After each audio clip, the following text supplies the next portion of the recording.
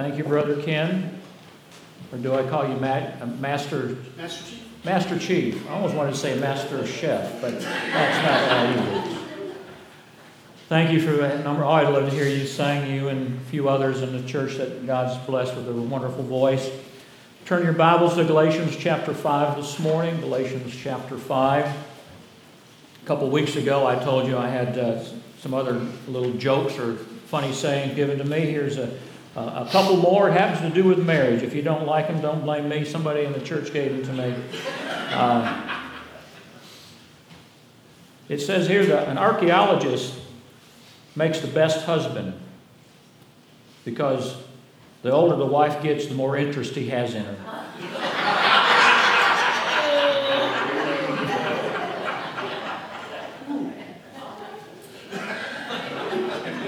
Okay. Another one here says, marriage lets you annoy one special person for the rest of your life.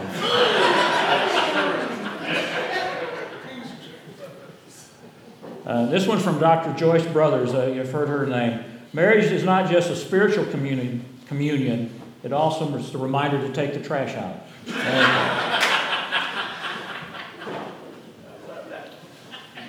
Galatians chapter 5, verses 1 through 6. You're going to notice when I start reading here that the word free or freedom is used twice in the first sentence.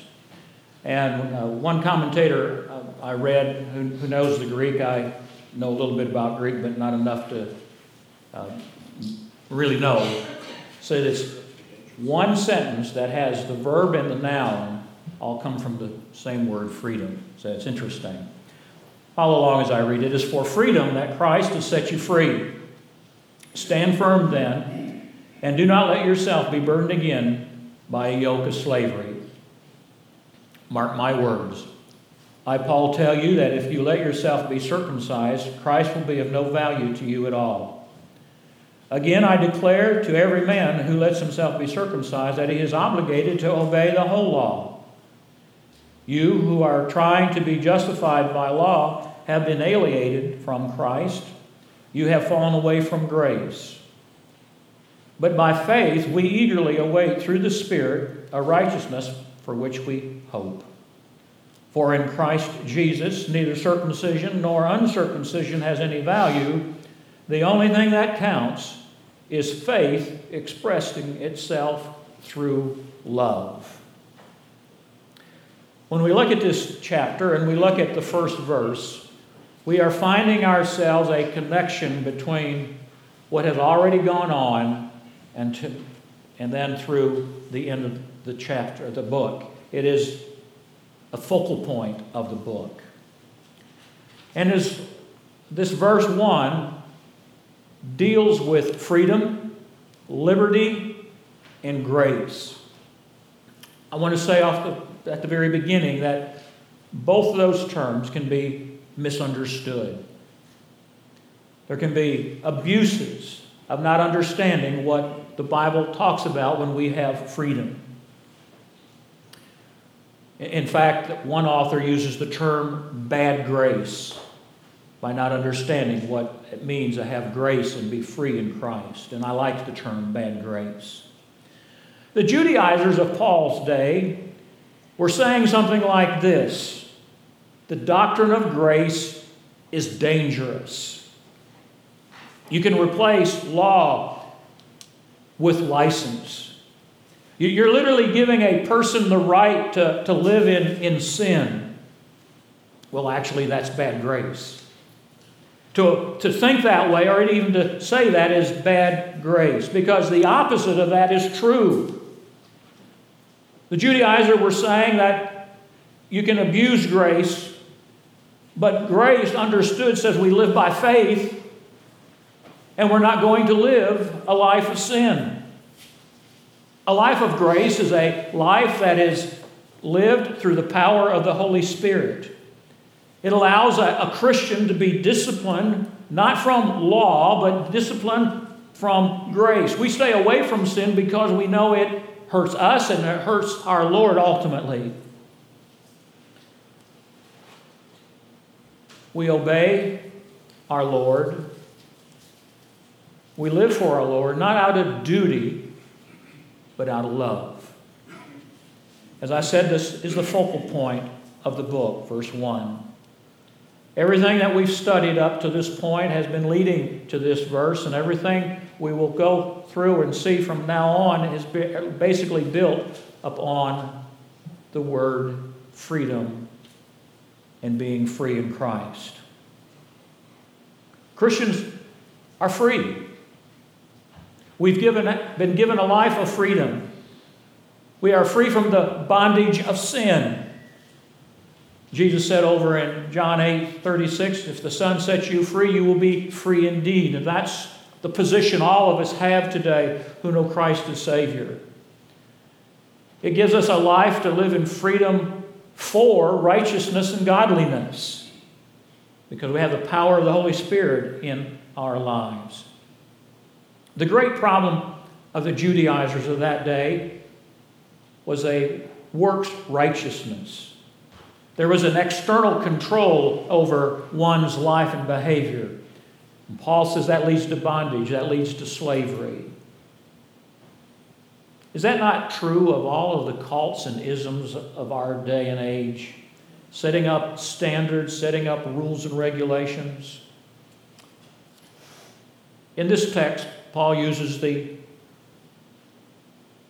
process of circumcision as his point. And you could substitute any word in there you want to, any kind of law-keeping term for circumcision.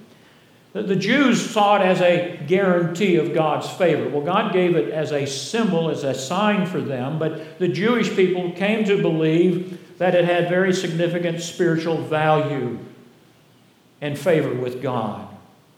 But here, Paul is saying that to be circumcised would invalidate what Christ did on the cross.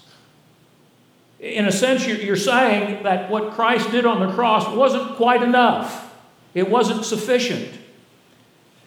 That the work on the cross wasn't sufficient for my salvation or your salvation, is what it would say. Paul really talks very clearly about circumcision over in Romans chapter 2, verses 28 and 29. He says, a man is not a Jew if he is only one outwardly, nor is circumcision merely outward and physical. If a man is a Jew, if he has one inwardly, circumcision is circumcision of the heart, by the Spirit, not by the written code, such as man's praise is not of men, but of God.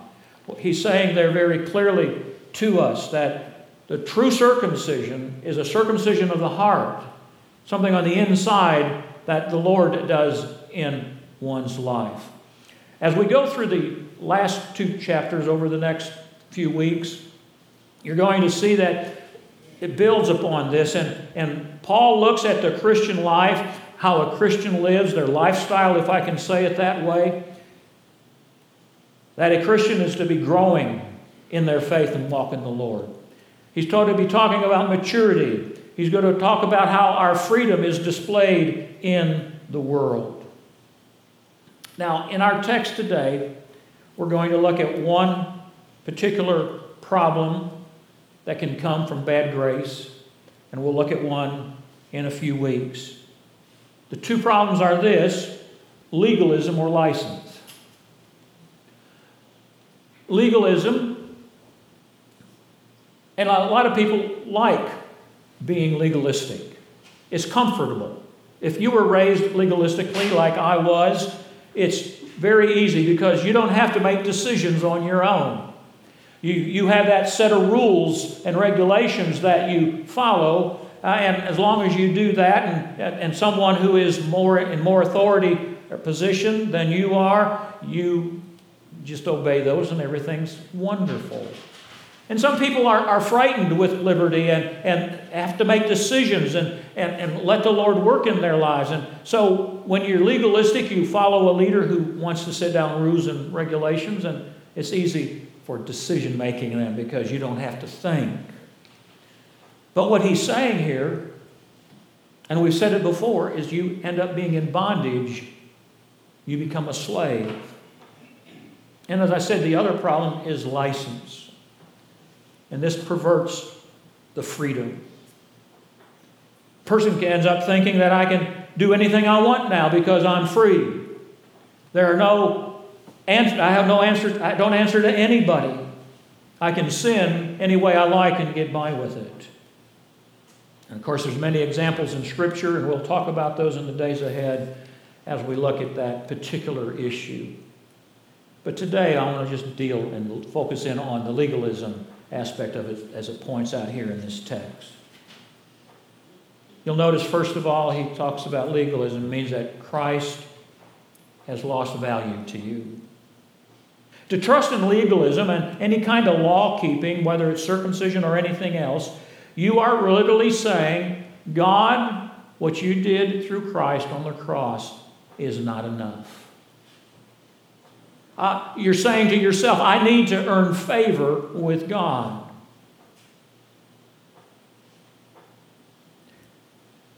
One of the issues that you and I need to stand on as a Christian, and it's not necessarily a doctrinal issue, but it can be tied to that, is that we need to come to grips and understand that what Jesus Christ did on the cross paid the price for our salvation, and there can be nothing added to it or taken away from it. It is sufficient. Just before he gave his life, Christ said, it is finished, and it's done. He paid the price. Nothing can be added to it, and nothing can be taken away from it. When we truly understand that truth, that Christ has done it all on the cross for us, it will be a motivation to us to serve him out of love, to serve other people because we love them as Christ loves them.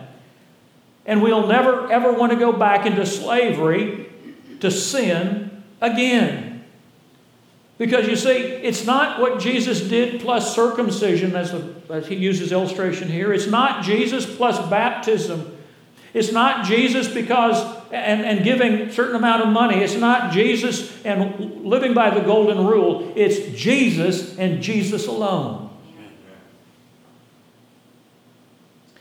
For any person to say that I have to add to that my works or some kind of action at all, again, it doesn't matter what it is. You're always saying what Christ did on the cross wasn't enough. It wasn't enough.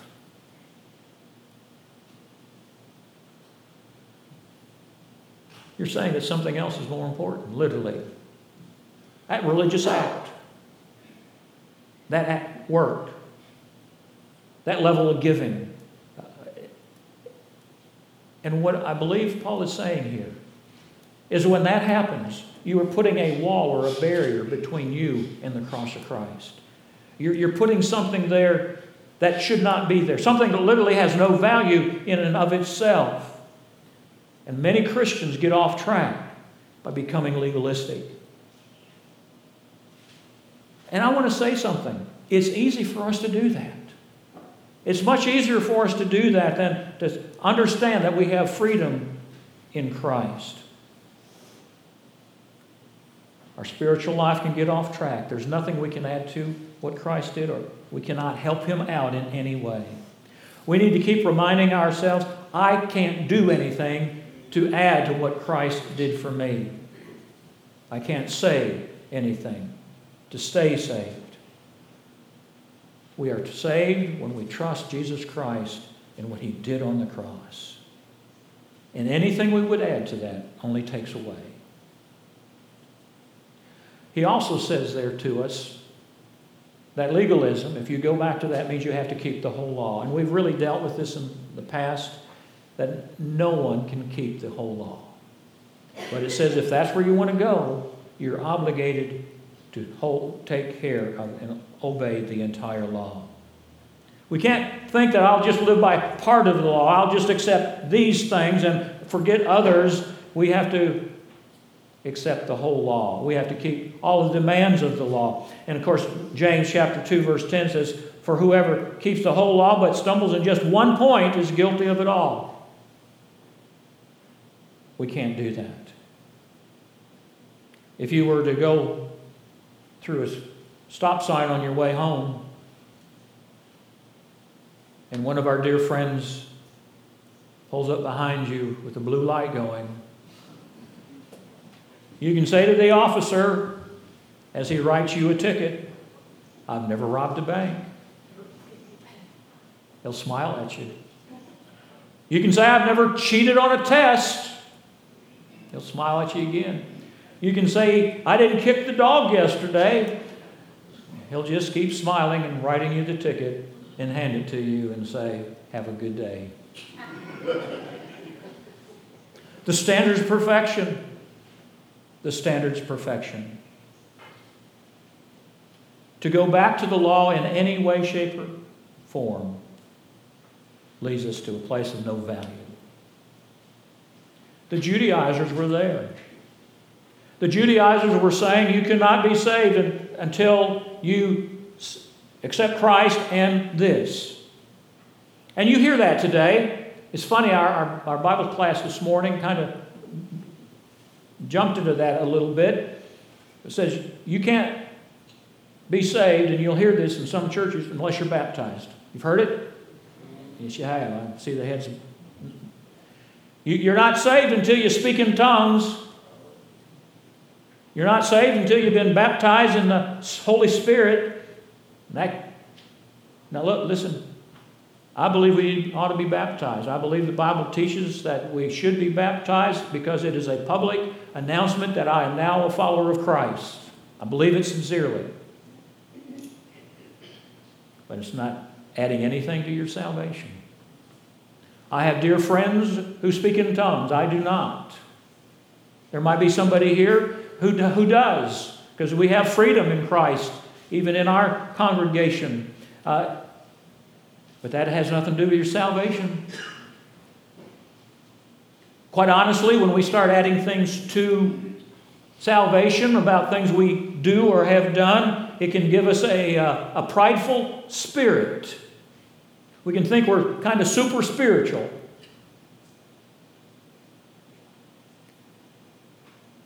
When we think I've kept these rules that have been set up, I'm really something.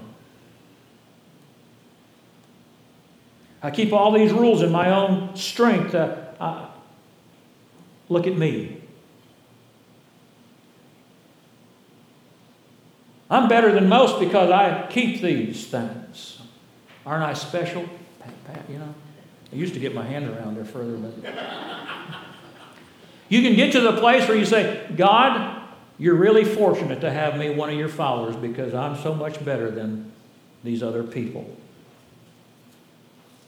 Spiritual pride can come in when we become legalistic. He goes on to say that legalism means we've fallen from grace. We've talked about this. Law and grace do not mix. You can't have them at the same time. Either you're living by law or you're living by grace. You have that freedom in Christ. They're just opposites. Many people think that this verse means that you can lose your salvation. I don't believe that's what it's saying at all. I don't think the Scriptures back that up. There's nothing in Scripture that say that one can lose their salvation. But what he is saying is that you are in a position where God's grace is not working in your life because you're trying to keep laws. You're trying to follow after certain rules and regulations. We're not saved by what we do or don't do. Jesus did it all on the cross. We've talked about that. And we're saved when a person, you or I, by faith accepts what Christ did on that cross. I'm a Baptist by choice. I wasn't raised a Baptist, but I'm a Baptist by choice. And no offense, the entrance exam into heaven is, were you a Baptist? No. You were born again. The moment an individual, by faith, trusts Christ and what He did on the cross as your very own and nothing else. And that's being born again. I love that term, born again, and there's no way we can be unborn. We are a child of God. But he's saying when you turn to law, you're turning away from grace, and you're in a battle there when you go back to legalism, and grace is losing its value to you. For Paul, grace and his teaching on grace was to enter into salvation, understanding salvation, and to turn to legalism for salvation or anything else clouds that picture. The Judaizers were saying salvation isn't complete until you do certain works. Grace says Jesus did it all. Quite honestly, legalism doesn't please God at all. It offends Him. It says I can do it on my own. There's something I need to do. And we go back to chapter 3, verse 1. Paul says, who bewitched you? Who tricked you? Who convinced you as something else when grace and freedom are yours? Legalism does not bring a person closer to the Lord. In fact, it brings a barrier between that person and the Lord. Walking in freedom, walking by grace, having our life in grace is trusting Jesus and Him alone. Legalism says we've got to trust something else besides Jesus or on top of Jesus. And quite honestly, when we become legalistic, it confuses not only ourselves but those around us that we try to witness to. Legalism is literally living in the flesh. John MacArthur has something I want to quote here. It's very eye-opening to me. He says, living by the flesh may even involve doing the right things for the wrong reasons or in the wrong way. For example, to worship God from a heart for our own sake is to live in the Spirit. But to worship Him outwardly only to impress others with a supposed spirituality is to live in the flesh. To witness to a person while trusting in God, to convict them and convert them, is to live in the Spirit. But to witness with the intention of convincing a person with our knowledge of Scripture or our powers of persuasion is to be living in the flesh. No matter how worthy or God-ordained a person's outward activities may be, to perform them in the flesh is to live by the way of the law and not grace. The last thing he talks about legalism here is that it brings a problem with righteousness. Grace means we're forgiven. Grace means we have God's blessing on our life.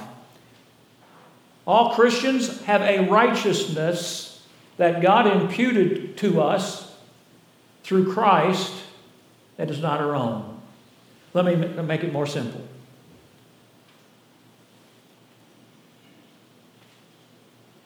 We're not saved by things we do. The Bible tells us that our works of righteousness are nothing but filthy rags. When it comes to salvation, there's nothing we can do to earn salvation. But Christ took our sins upon Him on the cross, and He gives us His righteousness. We're perfect in God's sight because of what Christ did. And talks about the fact that a problem of righteousness would come. And Christians are looking for a righteousness not only that is imputed to us in Christ, but a righteousness that grows daily as we live by faith. Notice there in verse 5 he talks about hope. And we've talked about hope before. Hope isn't just that I hope that something happens. We're very dry here. We hope it is going to rain soon. It's nothing like that. Biblically speaking, hope is an assurance. It is confidence, a certainty based upon God's promises. We are assured that we are accepted by God because we have placed our faith in Christ. But Paul even here says that there's more righteousness to come. And I think he's talking about the return of Christ that we're going to experience in all of His perfection and fullness when Christ returns. But legalism doesn't do that. It puts a righteousness based upon works, not based upon freedom and grace. When you and I live in freedom and grace, we are living through the power of the Holy Spirit. Legalism means you're depending upon yourself. To live in grace is to depend on what the Holy Spirit guides us, working in our lives, and having Him displayed and seeing that come out through our lives in love and serving. Paul says that teachings of the false teachers were empty. But the gospel's not empty. The gospel changes lives. And it comes by grace through faith. And you and I as Christians are guided daily by love, not law, not rules. The freedom you and I have in Christ is to live to our fullest potential, to live and love others, to love others like Jesus lived and loved others, to live a life that is to please our Lord. Again, not out of duty, but out of love. To live in freedom and grace means to have an inner desire to be more like Jesus, so that people see Jesus in us. So there is a righteousness in us, a godliness in us that people see. The Christian life is about faith, lived in freedom, and it shows up as we love people, as we serve people, as we love our Lord, and as we serve Him. Legalism destroys that. That's what Paul says in this text. Let me ask you a question. Are you living in freedom today? Do you understand and have you experienced the freedom that Christ has given you to serve Him to the best of your ability through the power of the Holy Spirit? Let me ask another question. Are you here today and you don't know that you know Christ as Savior? You might go to church some. You might be a regular attender in church, here or elsewhere. But do you know for certain that if you were to die today, you'd go to heaven? Do you know that? If you don't, today's the best time to take care of that. And to those of you who know Christ, if you've been trying to live your life through rule-keeping, laws, rituals, find a freedom that Christ gives to live your life through the power of the Holy Spirit and experience the freedom that Paul talked about here today. Let's pray. Heavenly Father, I just want to say thank you for these few minutes we've had together here. I thank you for your word. And Father, if there's someone here today who is struggling with a spiritual issue, I just ask your Holy Spirit to prompt them and encourage them to either speak to someone in our church family, come speak to me or Pastor Steve, or just come kneel at this altar and get things right with you today. Encourage us all to live a life of freedom that displays the beauty and glory of Christ. And it's in His name we pray. Amen. Shall we stand? We're going to sing an invitation hymn of Just As I Am.